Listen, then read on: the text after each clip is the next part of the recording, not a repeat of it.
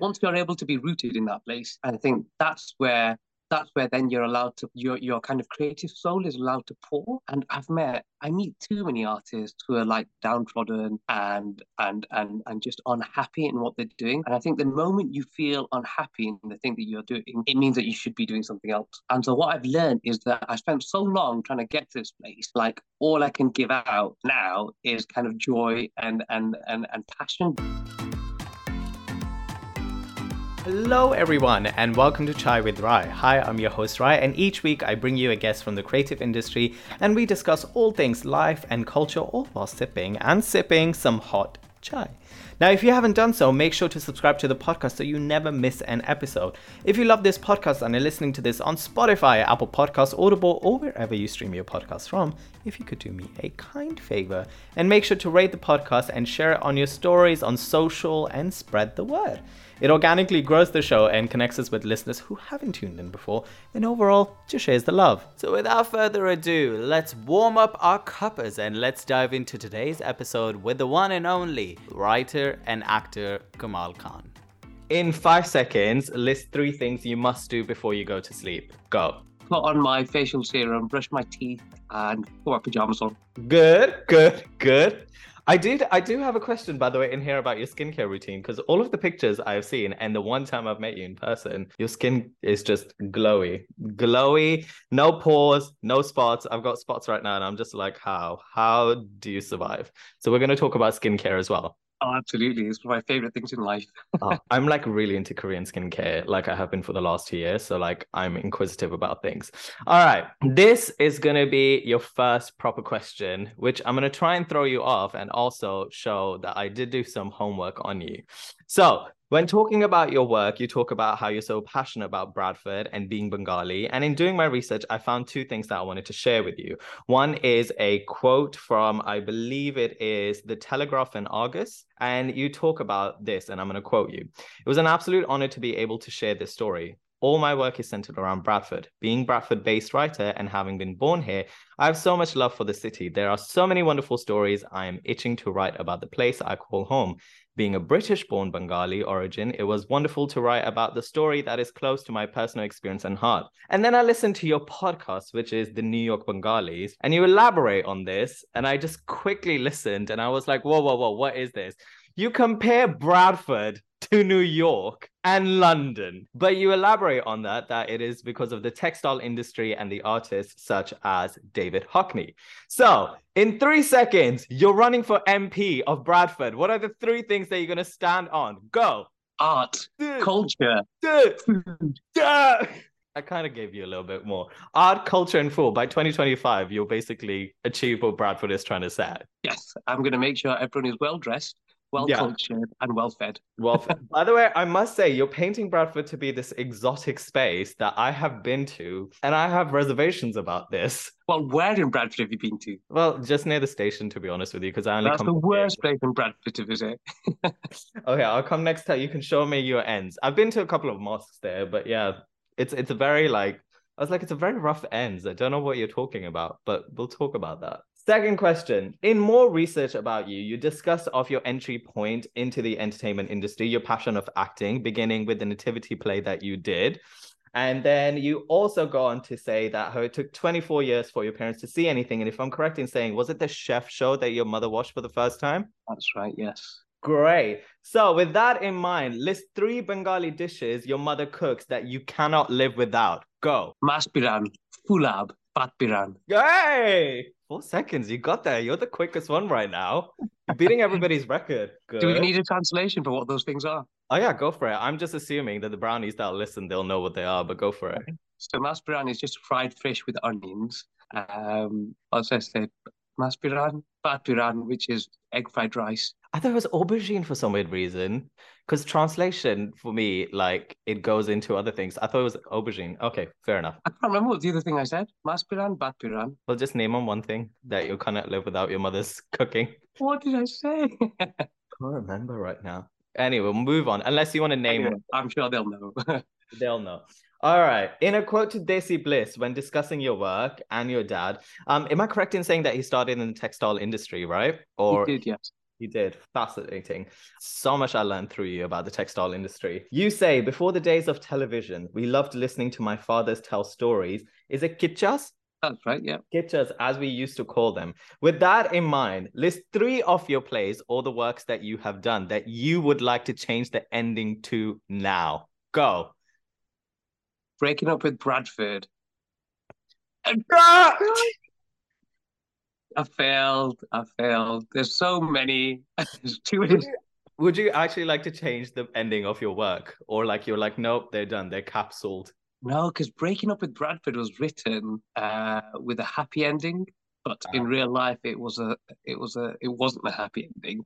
So I thought if in fiction I wrote a happy ending, then in real life it might kind of reauthor the real life story, but that never happened. Real life now, no, not well like that. It don't work like that. It's a lot more depressing like that. Is there any other work that you would like to explore the ending of or like reject, do you think? I did an adaptation of Antigone, and it's called Alia after Antigone. And in that, what I intentionally did, because it's a Greek tragedy, and so in the end of that, everyone pretty much dies except for the king. But what I did was that I gave Antigone a happy ending, which actually looking back, I wasn't quite sure whether that was the right thing to do because it kind of broke the bones of what a tragedy should do. Mm, Then I thought, kind of, what's the contemporary relevance of a tragedy? We all know bad things happen if you do bad things. yeah. Whereas with like a modern reading of a tragedy, it's like, okay, we understand life is more complex than, a bad action equals a bad result. So yeah, it probably would have been more ambiguous rather than happy. How long was it? And do you actually know we're going to talk about your writing process because I was going to ask you the act structure and everything if you followed Greek tragedies. I'll come on to that. All right, one last question and then we're going to get into depths of conversation. You are one of 10 siblings. And again, if I'm correct in saying you're the first one in the family to be born in the UK. That's right. All right. I'm gonna give you a little bit more of time and I'm gonna try and get you in trouble. Let's put 10 seconds on the clock. I'm gonna break a rule, okay? Rank your siblings in order of most gossipy to least gossipy or most trustworthy to least trustworthy. So I'm gonna give you 10 seconds. Which one do you want to do? Most gossipy or Hang on, trust? that's like one sibling per second. I know. So you got 10, so you gotta go fast. But which one would you want to do? Trustworthy or gossipy? Let's do trustworthy. Okay, so in 10 seconds, you got 10 siblings, including you.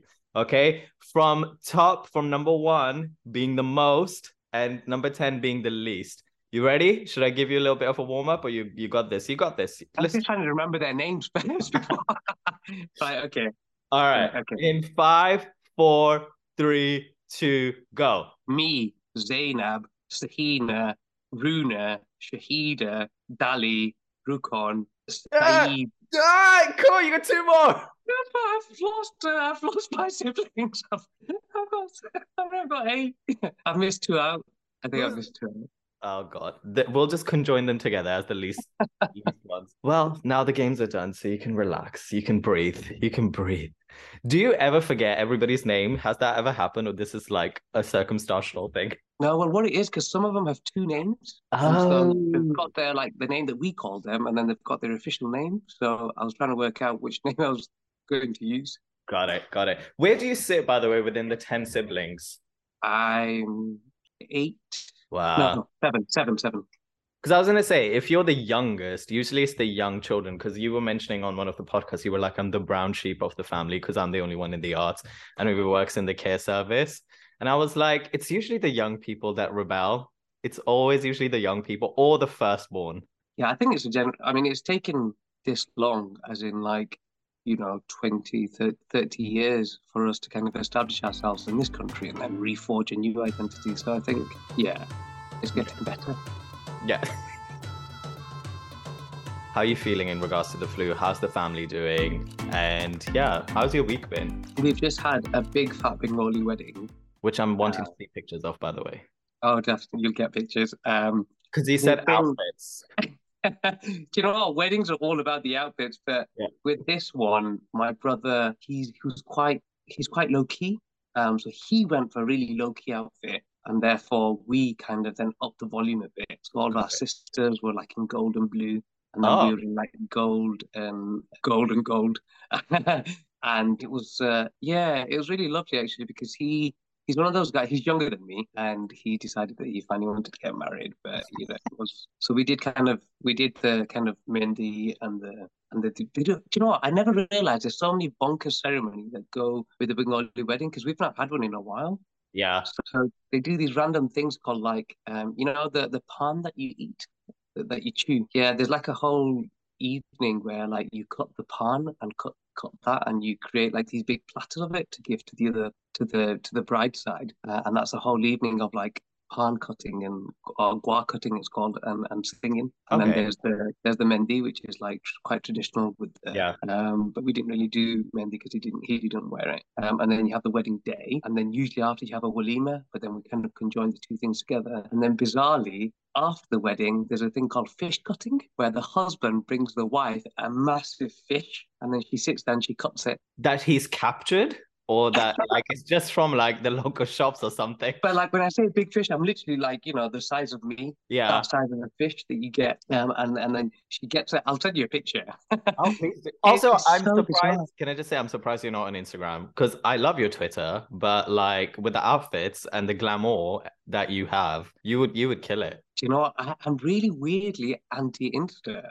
And I don't know why. I don't know why. And I think there's certain things that like I like to keep private. And they're Yeah. the things I like to share with it, to friends. And there's certain things that like work related that kind of make sense to go on Twitter. But I think with Instagram, you have to kind of bear all. And I'm like, there's a part of me Really? I like to keep secret. No, you could have a private account and you just have like who's it? Tanika Gupta. She has a private account and she only lets like a couple people in. And predominantly her stuff is like very like either work related or like family orientated. I think I've missed the boat now. No, I don't think you have. I feel like you should, and I would want you to very badly because I think people should see. And also, it's a way to like gauge certain things that I think you can't do on like certain features on Twitter. Yeah. And do you So, know the funny thing is, I've actually hashtagged myself, and I do have like quite a few posts on Instagram that other people have tagged me into. oh yes, they have. I saw some stuff. Yes, because when your Really? work is digitized, like promotionally, it becomes that. Is there anything before we wrap up the wedding thing that you are like really like? I in Punjabi weddings we have this thing called jaggo, which I love. That is the one thing that I like live for at weddings. Is there one thing in like Bengali weddings that is specific to Bengali culture that you're like, I want to know what the jago is. What's that? what Jago is basically a thing which is like to awaken like your town people and let them know like wake up. Jago means like wake up, that there's a wedding happening. So there's like a matka thing that is passed from like aunties to aunties and everybody dances. And there's like a bolia that happens and everybody dances around and like plays dole if you want to. And it's literally just that. It's celebrating the fact that wake up everybody, let's celebrate that a wedding is happening. One of my favorite things, I'm not quite sure whether they do it in other cultures. They do the gate. So it's when the groom arrives into like the Oh, venue, and then you have to give money, and then you get sprayed to hell, and with like confetti and silly strings and smoke flares and everything. oh, that's added. I know there's a money thing, and I know you like there's the jute, like the shoes that happen. Do y'all do the shoes or not really? We don't do the shoot, but we do the mala, the Oh, garland. in Pakistan, like now the malas are made out of notes, like Yeah. and I just like afterwards, just right, making it rain, making it rain. All right, let's talk about your work and let's get into that. I was surprised in regards to, not surprised in the world, overwhelmed is the word, with a lot of work that you have done. And might I just say, the way you speak, I've met people from Bradford. It's very eloquent. I'm not stereotyping.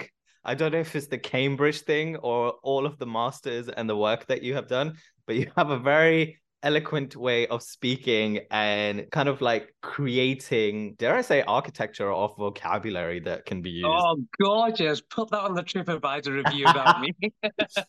But what I was interested to know, because you've done adaptations and you've done work which is very much rooted from your personal experiences, whether it's the culture or whether that is of your experiences of living in Bradford. And I ask this of writers and people who direct, which is how do you balance your artistic voice, your artistic practice with, let's say, an unconscious conscious biasness of telling the story, safeguarding, but also wanting to push and calm the narrative. So like, let's say if innately you're wanting to tell stories that are around your culture, around that, or tell heartful stories or tell tragedies, how do you challenge to maybe, I don't know, do a musical that is not in that?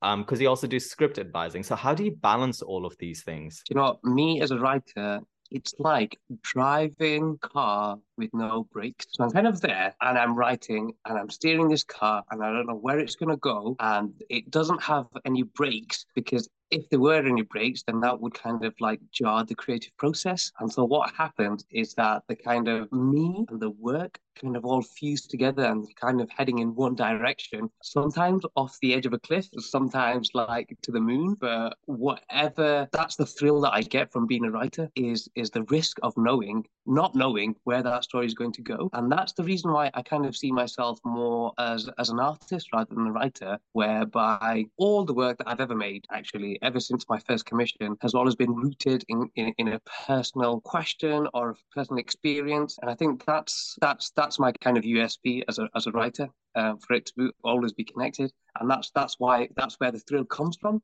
in knowing where those boundaries might go, or where they might not go, or where those things kind of blur together. Do you So ever I find it feel really exciting doing that. Do you ever feel I've recently gotten out of the victimized situation, which is twofolded. One is being told that you're an emerging artist, regardless of how long you've worked in the industry and what faction of the industry that you're going into. And then also being boxed, because you also did acting, being boxed or stereotyped or niched as a specific thing when not wanting to be that. Do you have those conversations, or there are lots of people that I meet that are not adhering to that, and I'm just like, how do you function around that? Do you know, it was actually, so I still work as an actor now and then, but when I started off as an actor, I found it very much that, especially at the time, 2010, where there weren't that many South Asian actors and not many interesting roles, whereby I'd say 90% of the roles that I went up for were, your usual terrorist, Yeah. honor killing, all of those kind of things. And it made me really upset because I was like, no, as a British-born artist, there's so much more I have to offer. And how can I make sure that whatever I go into next doesn't fall into that it doesn't allow me to fall into that trap. And so I kind of took the kind of Lady Gaga example, whereby she reinvents herself every time she makes a new album. Yeah. And I'm like, I'd like to that's say how. that's not just Lady Gaga. I just want to point that out. I don't. No, no, I know it's not just Lady Gaga, but she's a really good example Yeah. of being able to reinvent yourself, and then people aren't able to put you in a box, Mm. whether it's country, classical, pop, like trance. I'm like, that's how you do it. So every time I make a new piece of work, I make sure that it doesn't fall into a pattern whereby someone can then therefore say, oh, you're just a writer who writes like that. I'm like, okay. And it has kind of worked so far. It does make it difficult to commission because you're not quite sure, it might be a bit of a risk. But the good thing is that I've got the experience now in working in loads of different genres that actually the risk it's not so much of a risk now for the commissioner or for myself. Got it. Taking the two hats that I know of you, which is a writer and an actor, how do you approach language? And when looking at, let's say, a script, be it when you're writing, do you create the world outside and then work on characters? Do you write? Do you unit as an actor? How do you function both of them separately? And do they ever go into one another? Oh yeah, I mean it's strange actually the writing process, because the writing process for me is closer to my background in architecture. So I did 3 years and I did a BA in architecture first before I even became an actor or a writer, and that was very much about looking at the mechanics of what makes a building. So you've got the structure, you've got the kind of scientific, you've got the environmental factors, you've got the aesthetic factors that make up a building. And so I use a similar kind of system when I'm writing, in that I begin with what makes the foundation of that world, and then you have the theme, and then you have the characters, and then right at the very end is the dialogue. So I spend much of my writing process actually working out the structure and the form, and that's usually about 80% of the writing process. process. And then I say 20% of the writing process is just the dialogue. And then you've got the whole redrafting process, Yeah. which is kind of an external of that. But just in the making of the work, I kind of take quite a scientific, not quite scientific, but like quite an architectural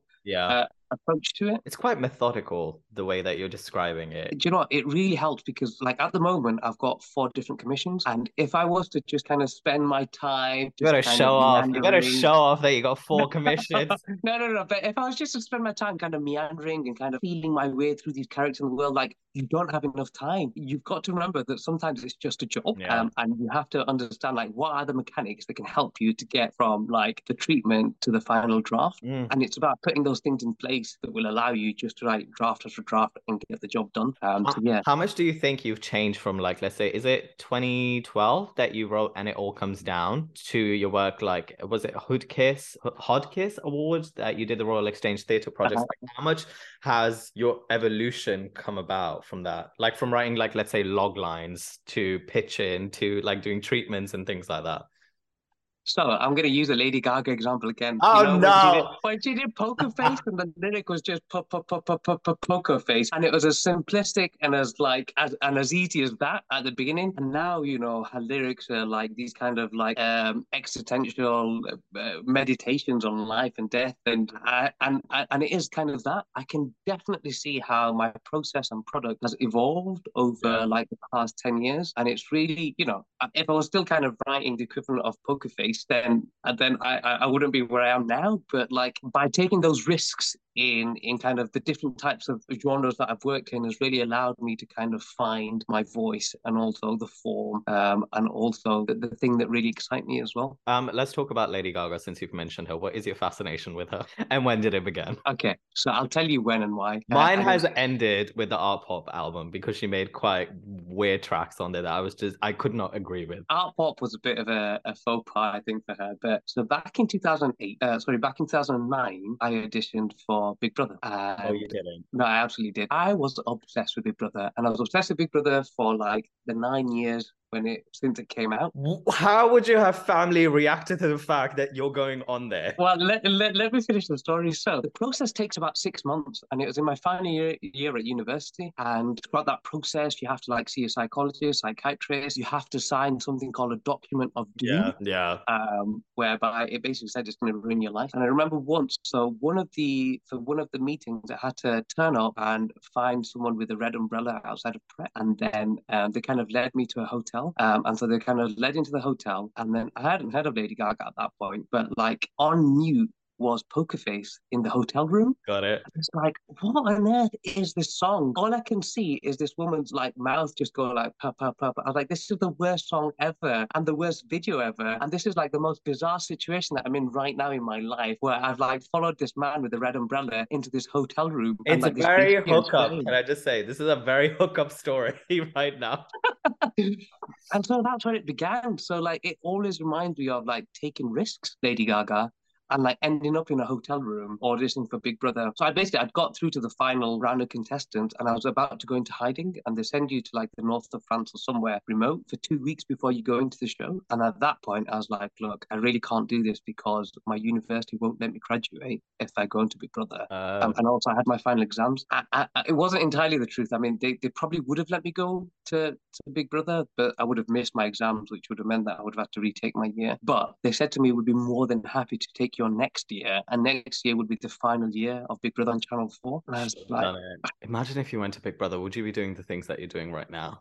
you wouldn't though. You absolutely wouldn't. And it's part of the reason why, like, because when I went on to see the psychiatrist or something, I remember him giving the example of like it was back in the days when you could still smoke in buildings, and we were having a cigarette in the hotel room, and he was like, "Here's a box of cigarettes. This is what Ant and Dec hold like as the most precious thing in their world, and this is their privacy." And so when you go into Big Brother, you are giving up your privacy to the rest of the world. And is that what you want to do? And I was like, oh, actually, flash forward to like 15 years later, this idea of safeguarding your privacy has become like the most precious thing because of how ubiquitous information can be about yourself because Mm. of social media. And that's part of the reasons why I've got a slight resistance to like Instagram and even Facebook, is that because this idea of like having privacy still feels quite sacred to me, because that psychologist told me that in 2009 when I was auditioning for Big Brother, like some kind of prophecy into the future. Look at that. I am currently imagining you on BBC Asian Network or like doing a couple more, like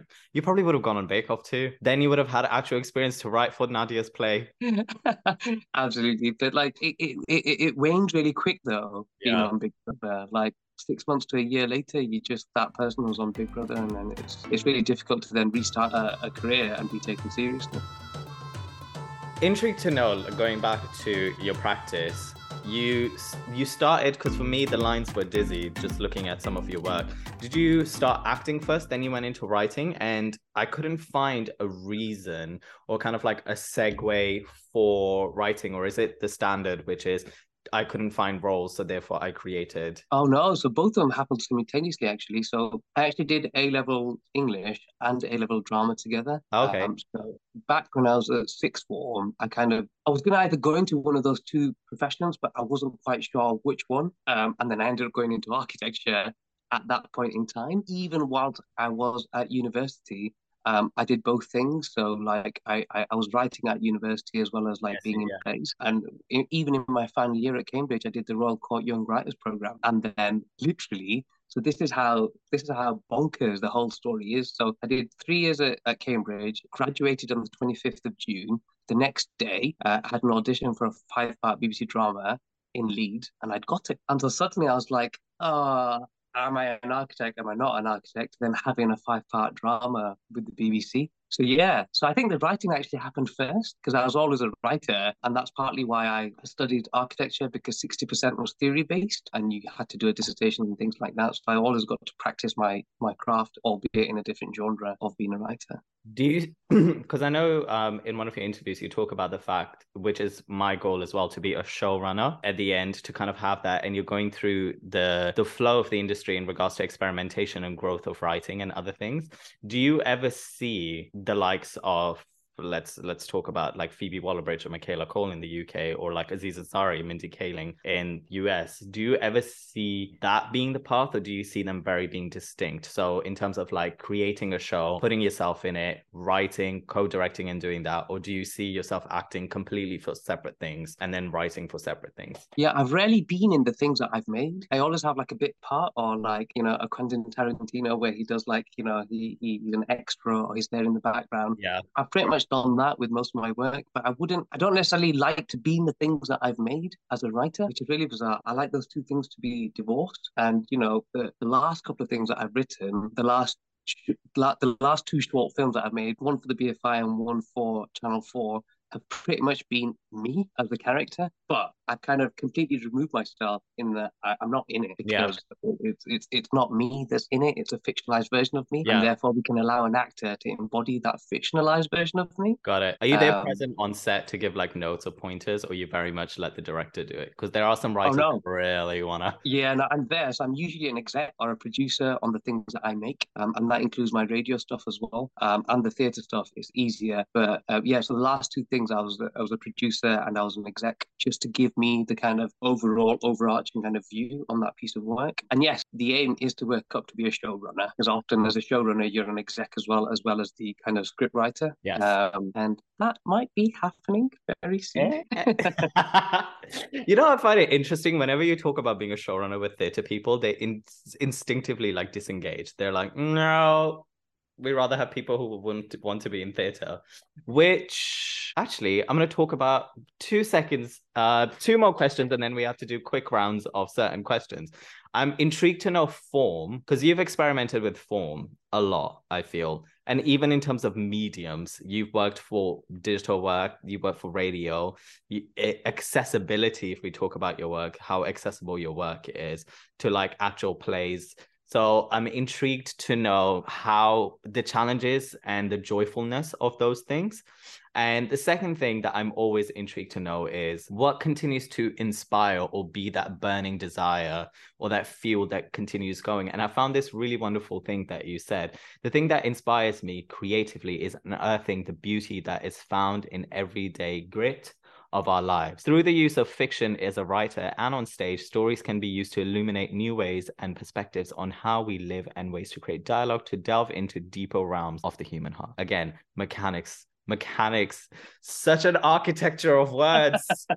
So yes, so one is form and the other is kind of like that burning fuel. Yeah, let's talk about form because for me, it was actually at a BBC Writers' Room event where the person said that as a writer going forward, it's really important now to be able to be a portfolio writer. And that means to be able to practice your craft in many different genres. And I was like, that takes a lot of time. And also, it takes a lot of skill because the skill to be a playwright is different to be a radio dramatist, to being a screenwriter, to being screen, radio, stage. Well, those three things. No, but you've done digital, you've done VR now. And VR, absolutely. And I was like, okay, so if I want to be a portfolio writer, I've got to be able to practice my craft in those different things, get commissions in those three different things, three different genres, and also, make work that is really good. And so I pretty much spent the first couple of years of my career practicing in different genres and trying to work out the kind of craft of that genre. And I've been really, really super, super fortunate in that my first commission was in immersive installation theatre, and then I kind of gradually moved on to radio drama, and then I kind of moved on to stage, pure stagecraft plays, and then I've kind of really beautifully transitioned into writing for screen. The objective when I first started off as a writer was to kind of end up in screen in some shape or form. I wasn't quite sure whether it was going to be film, television, but I knew that would be kind of the end point. I also knew that if I was able to kind of nurture my craft in various different genres, I would never get bored as a writer, and it would also mean that I would all constantly have different kind of forms to work in as well, because I utmost respect those writers who are just solely playwrights who only write for stage, and that's the medium that they love and they flourish in. But for me, I get really bored really easily, and it's the reason why I've got really short attention spans, and I can't read novels, and I can't do things that take because I just don't have the attention span to kind of contain myself for such a long amount of time. Yeah. And so it's why I love things like poetry. I love watching films. I love music because it's all in the short form medium, and it's kind of my career has been a bit like that as well, like trying to work in the short form medium and then kind of move on to the next medium. And so that's going to be interesting when you do film. Yeah, yeah, which takes about 5 years to make a single film. But I'm really fortunate to be in a position now where I've got a commission in all those three different mediums, and I'm like, wow, I've kind of struck gold in the sense that the master plan has kind of worked out. And I've got some really juicy commissions in all the different mediums that I've been practicing in, and now it's finally paying off. The burning desire for me, being a writer, the burning desire comes from being who I am, right? People seeing a version of who we are as South Asian, British, Bangladeshi, people from Bradford, all of those kind of things. And the desire to be a writer comes from the power, the superpower that you have in order to rewrite those preconceptions and to kind of reform a new version of who you are and how people see you. So let's take Bradford as an example, right? So it's got this really horrific impression or representation of a city that's kind of downtrodden, and it's a bit of a druggy den hole, and it's kind of full of people who have either got gout or obese. But no, look at me, right?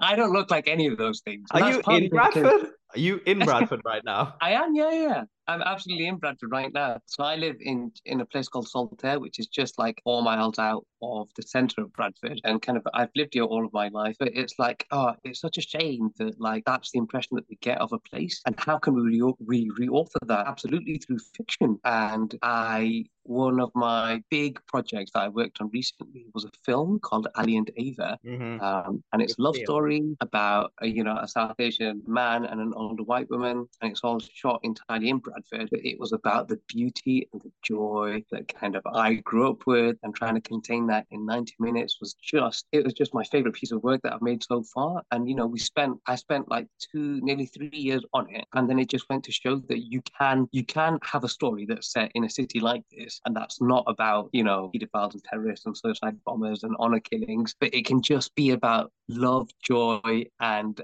music. And I'm really glad that it kind of, the intention that we went into making the film was kind of reflected in the way it was received. It opened at Cannes, London Film Festival, 4 or 5 star reviews around the world. It's on Netflix. I was like, yes, job done. You can make stories about people from those kind of worlds, and kind of reauthor those preconceptions, and that be received, with massive critical acclaim. Quick answer before we jump into some quick fire rounds and things like that. Just talking to you, you have a very optimistic and uplifting sort of air about you. And I'm sure there are moments that there are troubling that are not like that, like not darker days, let's say, but like challenging days. Intrigued to know where this perspective comes from, especially like being in the industry. And I see so many creatives, or like just generally in life, people who are like kind of like really struggling and challenging to see beyond the perspective that they have, because that is all that they see. Where does that come from? I'd say that mainly comes from not being in London. I'd say. And I'm no, no, and I don't say this because I'm not anti-London at all. I made a conscious choice to be in a place where I would be happy, right? Yeah. Happy in terms of like financially, where it's not too expensive to be. Happy in terms of like the environment around me, the kind of natural beauty. Happy in terms of like my family. And I think there's a lot to say about being an artist and finding and being rooted in something, whether that's family, location, a city, the architecture of a place. Once you're able to be rooted in that place, I think that's where then you're allowed to, your kind of creative soul is allowed to pour. And I meet too many artists who are like downtrodden and just unhappy in what they're doing. And I think the moment you feel unhappy in the thing that you're doing, it means that you should be doing something else. And so what I've learned is that I spent so long trying to get to this place, like all I can give out now is kind of joy and passion, because I've wanted this for so long. And yes, it's difficult. And yes, sometimes you have a week to turn around a deadline for a television show, but it's like, that's great. That's the thing that like turns my creative juices running. And why would I ever want to like stop that from happening? Because the moment I stop that from happening, I might as well just go back to being an architect and like sit in front of a computer for 20 hours a day. All right, let's do some quick fire round questions before we turn into game. Interestingly, what we're just touching up on is going to be the other question. You very eloquently used the word rooted. I say what makes somebody convicted in their path are the 3 pillars. I say confidence and grit, whether that comes from within or whether that comes from nurture. Faith, spirituality, or belief. That's the second pillar. So you could be religious, you could just be spiritual, whatever it is. And the third is support, whether that is financial support, whether that is emotional support, whatever it is, however you interpret that. And I feel without those 3 pillars, it's very difficult to be convicted in your path and continuously, let's say, spread joy. If you didn't have those things, would you still continue to be the person that you are today and do the things that you're doing? So like, let's take the commissions. You still are struggling to get commission. You maybe just have had one play. Your family's not supportive. You're living in London. You're not living in Bradford. What would your outlooks be? I mean, if I was in that position whereby the 3 pillars of my life were kind of falling apart, I would seriously reevaluate the thing that I'm doing, and I would find the thing that would actually make me happy. There is not enough time in this life to spend it being unhappy, and therefore, if I don't have a strong source of income, I will find a job that will just give me a strong source of income in order to then support that pillar of my life. If like I haven't spoken to my family in ages, I will make the concerted effort to kind of rebuild those relationships. If creatively I'm being starved, I will find another avenue to kind of allow my creativity to kind of flow. So that's part of the reason why, back in 2011, all those 3 pillars had kind of completely collapsed for me. I was broke. I was signing on, and I was living with my family, and I was miserable. And it's amazing to see that what I did at that point is that I took some agency for my life. So I decided to retrain. So instead of the acting, I retrained and I did a master's, and helped kind of rebuild those skills. I then got a job that was flexible enough to kind of support me rather than having to sign on. And then I was in a relationship as well. So then I had that kind of emotional support, and those three things kept me going and helped build those foundations to kind of begin to kind of rebuild my career as a writer. Nice. Wisdom. All right. Quickly, you gotta answer quickly. Like literally, I know these are deep questions, but you gotta answer quickly. Authenticity versus substance of the story. Interested to know your perspective, which is, let's say, if the role calls or the story calls for a Bengali transgender person to play that role, what takes precedence, the story or representation of having a Bengali trans person? I know it's a complex question, but what would be your quick and short response to it? Compromise. It's about making a compromise. It's about making artistic choices that will compromise both those things. Because being in the industry, I know how very little representation there is of like Muslim transgender characters, but also how very little pool there are of possibly Muslim or Bangladeshi transgender performers. So yeah, it's about a balance. So you might not be able to fulfill all of those things, but if some of those things are fulfilled, then that's at least some way in representing that character or those stories authentically. I wanted to challenge because recently I have been having lots of conversations around South Asian representations, and then within that, like regional representations, so like Malayalis or like Bengali or the Pakistanis or Indians, and then within India, like Rajput, Gujarati, Sindhi, and things like that. I feel like now, like getting into the South Asian entertainment sectors of like the theatre world, there's a lot out there. Do you still feel like there isn't enough? Do you know what? I still feel there isn't, like with South Asian representation, it's such a humongous umbrella. Still leaving, like the Bengalis are still being left behind in terms of like there hasn't been in the past 10, 15 years, as far as I've been conscious in terms of like television drama output, like a British Bangladeshi family on screen. Like there just hasn't. And I'm like, hang on a second, Bengalis or people from the Bengal region were actually one of the first to come to this country in 1780. So I'm like, hang on, if we were the first here, why are we being left behind in terms of representation, right? Doesn't make any sense. It's astounding. I agree with you, but I think like another time. Quick questions. Bloody hell. Peaks and valleys. Oh, wait. What words of wisdom would you give to your mirror self today? If you looked in the mirror right now, what words of wisdom would you give to your mirror self? Good skincare routine.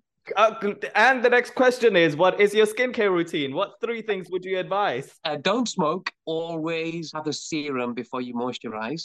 Oh. And then finally, always go for 99.9% natural products or organic. I was going to say know your skin type because I feel like people don't know their skin type. What's your favorite part of the job of being an artist and a multidisciplinary artist, let's say? Favorite part of the job is that moment where you get the contract through to say you got the job.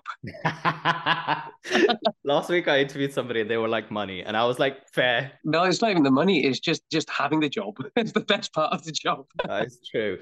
Thoughts on the South Asian entertainment sector and the industry at large, one thing it could do with and one thing it could do without? It could do with more execs and commissioners in like at the top of the food chain. One thing it could do without is lazy stereotyping. Stop it. Stop it, man. Like we're not all the same. Like the diversity, the kind of difference, that's what we need to embrace. 3 things something or like imparted wisdom you wish somebody would have told you, and let's say throughout your experience that you have experienced that you would like to impart on somebody else. Have the courage to say no, embrace the rejection, and finally remember the joy. Oh, I'm waiting for a philosophical book from you. I really am. I really need this. But before we move on to games, I'm going to ask you this lovely little question, which I ask everybody: peaks and valleys. A peak is a high point of your personal or professional life. What was it? What lesson you learned from it? A valley is a low point of your personal or professional life. What was it? What lesson you learned from it? I feel like we've kind of touched up on this already, but if you feel like there's something else and you don't want to say the exact situation, you can be like, in 2010, well, 2011, you said it was a dark time time and it taught me this? Yeah, let's go for a peak first. The peak actually was seeing my mom and dad, my mom in her burqa, my dad in his shalwar kameez, stand with me for my graduation picture at Cambridge. They'd never been before. It was the first time they'd ever been as well. And just seeing them in this world, which is so alien, because both of them were illiterate. No, my mom and my dad was literate because he no longer exists. But both of them couldn't read or write in either English or Bengali. So it was just such an amazing juxtaposition of world and universe, seeing those two things come together. Yeah, that graduation picture was definitely the peak of my life. What it taught me is that, like, embrace the difference, and also never be afraid to go beyond what is expected of you. Because I say that because when I was applying to university, my teacher said to me, don't apply to Cambridge. Like, I should apply somewhere else, like Leicester, because of being from a South Asian lower working class like background. She advised me that I wouldn't feel happy or comfortable there, and I'm really glad I did, and I'm really glad I kind of went against her advice, and I applied, and I did it, and I completely it completely reauthored my kind of perspective in life. So yeah, dare to go against advice.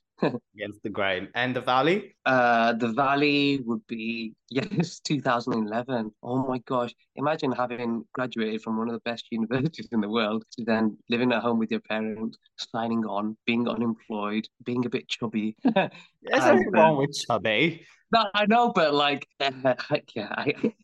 Also, you come from 10 siblings and a Bengali household. I expect you to have meat. But I was like, yeah, that was definitely a low point. But you have to be able to wander through the valley in order to eventually get to the top of the peak. So without it. Wisdom dropped.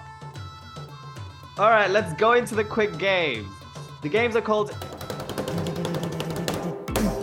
Sip a Chai or Play with Rye. And we're going to have 3 quick sections on it. Quick. The answer is like quick. Okay, you got to be quick.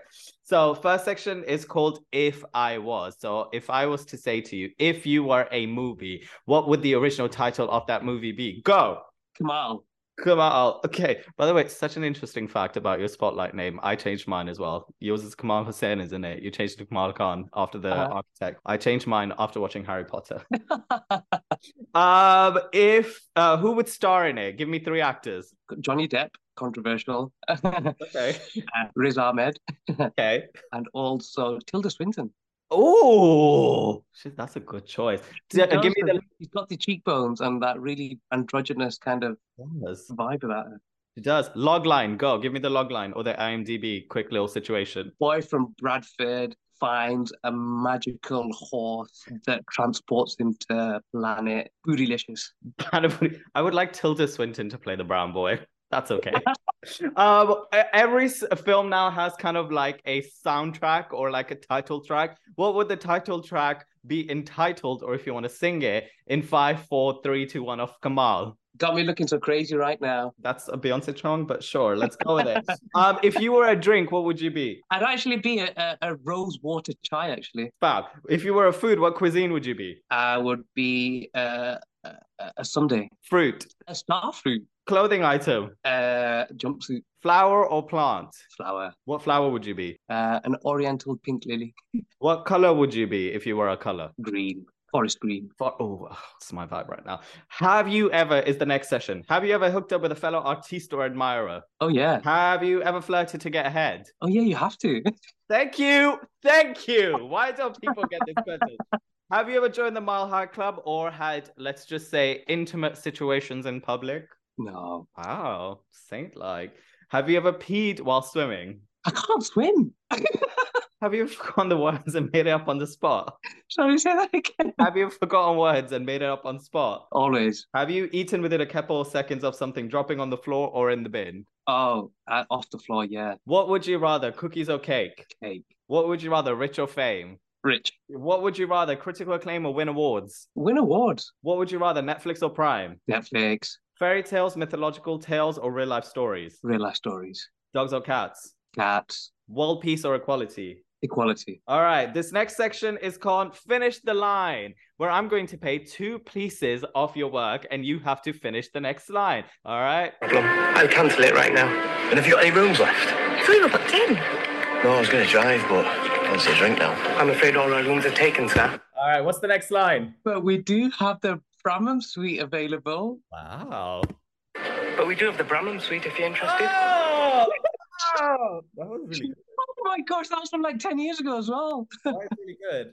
That is really good. All right, this is A Love Story in Leeds. Same time, what has got to offer the city is this really rich and vibrant, basically lane of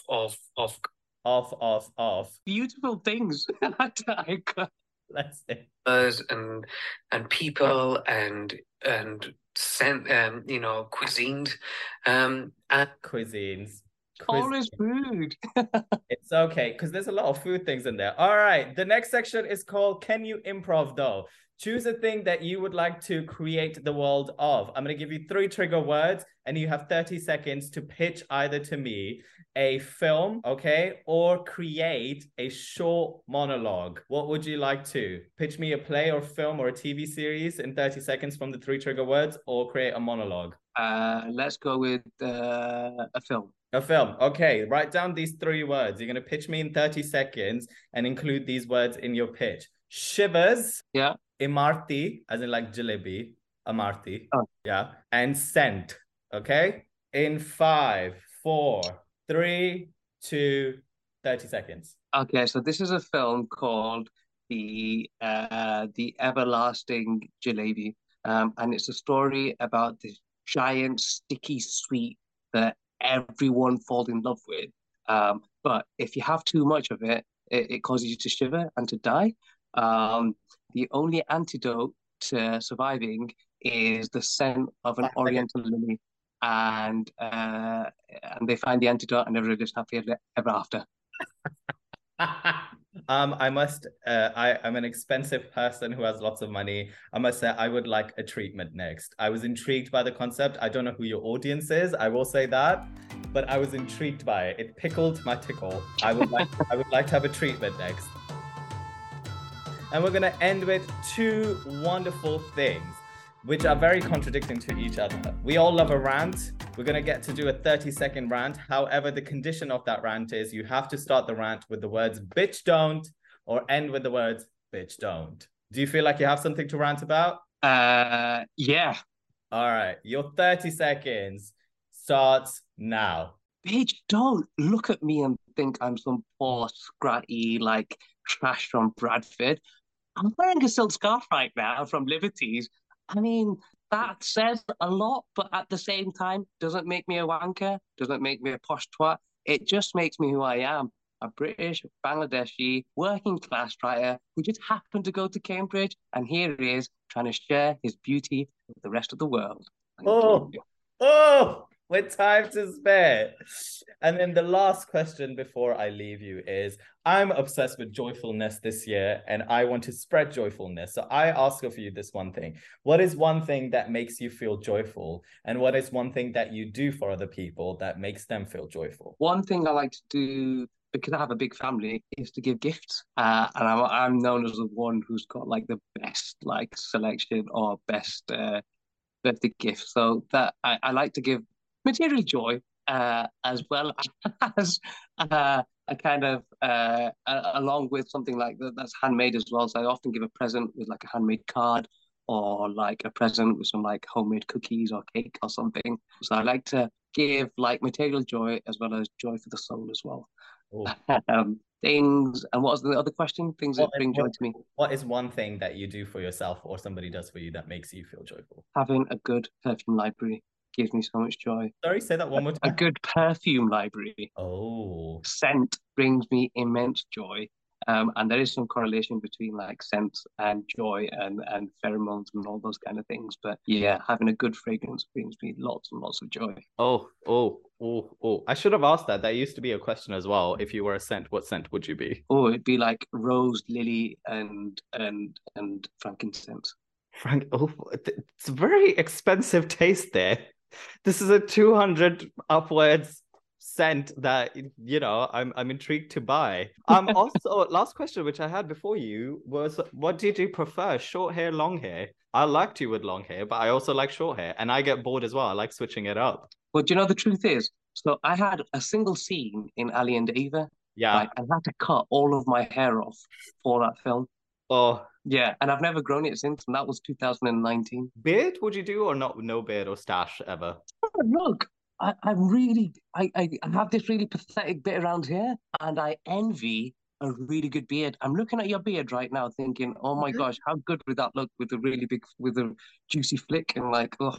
You gotta grow it. You just gotta let it grow. Just let it grow. Honest, look, there is, it's not even worth it. I'd say in about another 10 years' time. No, it's technology has advanced too much. I'm sure it'll be fine. I've even tried derma rolling in order to waken up the follicles around my face, but what instead of happening, I started getting like hairy cheekbones. I was like, nah, derma rolling is not doing the right thing. But there's something in Ayurveda or like homeopathic things about garlic, like increasing your intake of garlic or like rubbing garlic. I've not tried garlic. I'd research into it, but like, yeah, when I shaved, I was having like little patches and I used to rub garlic on it and it would be fine. Oh, okay. Yeah. Next time you see me, I'll have a beard juicier than yours. Hey, you can try. I'm half Turkish as well, so I don't think that's possible, but go for it. Well, everyone, that brings us to an end, and I hope you enjoyed that. I want to say a massive thank you to the guest for their time. All of the information about the guest, myself, and the show will be listed in the bio. Make sure to follow, share, comment, and subscribe. Show us all some love, because isn't that what we want at the end of the day? Some love. Your support really helps the show and the message of it grow, and the people that are on here. Thank you again, and as I always say, breathe in, breathe out. Now must go, which means now I must go. I own that is copyrighted and I will sue. Joking. Have a great one and stay curious. Till next time.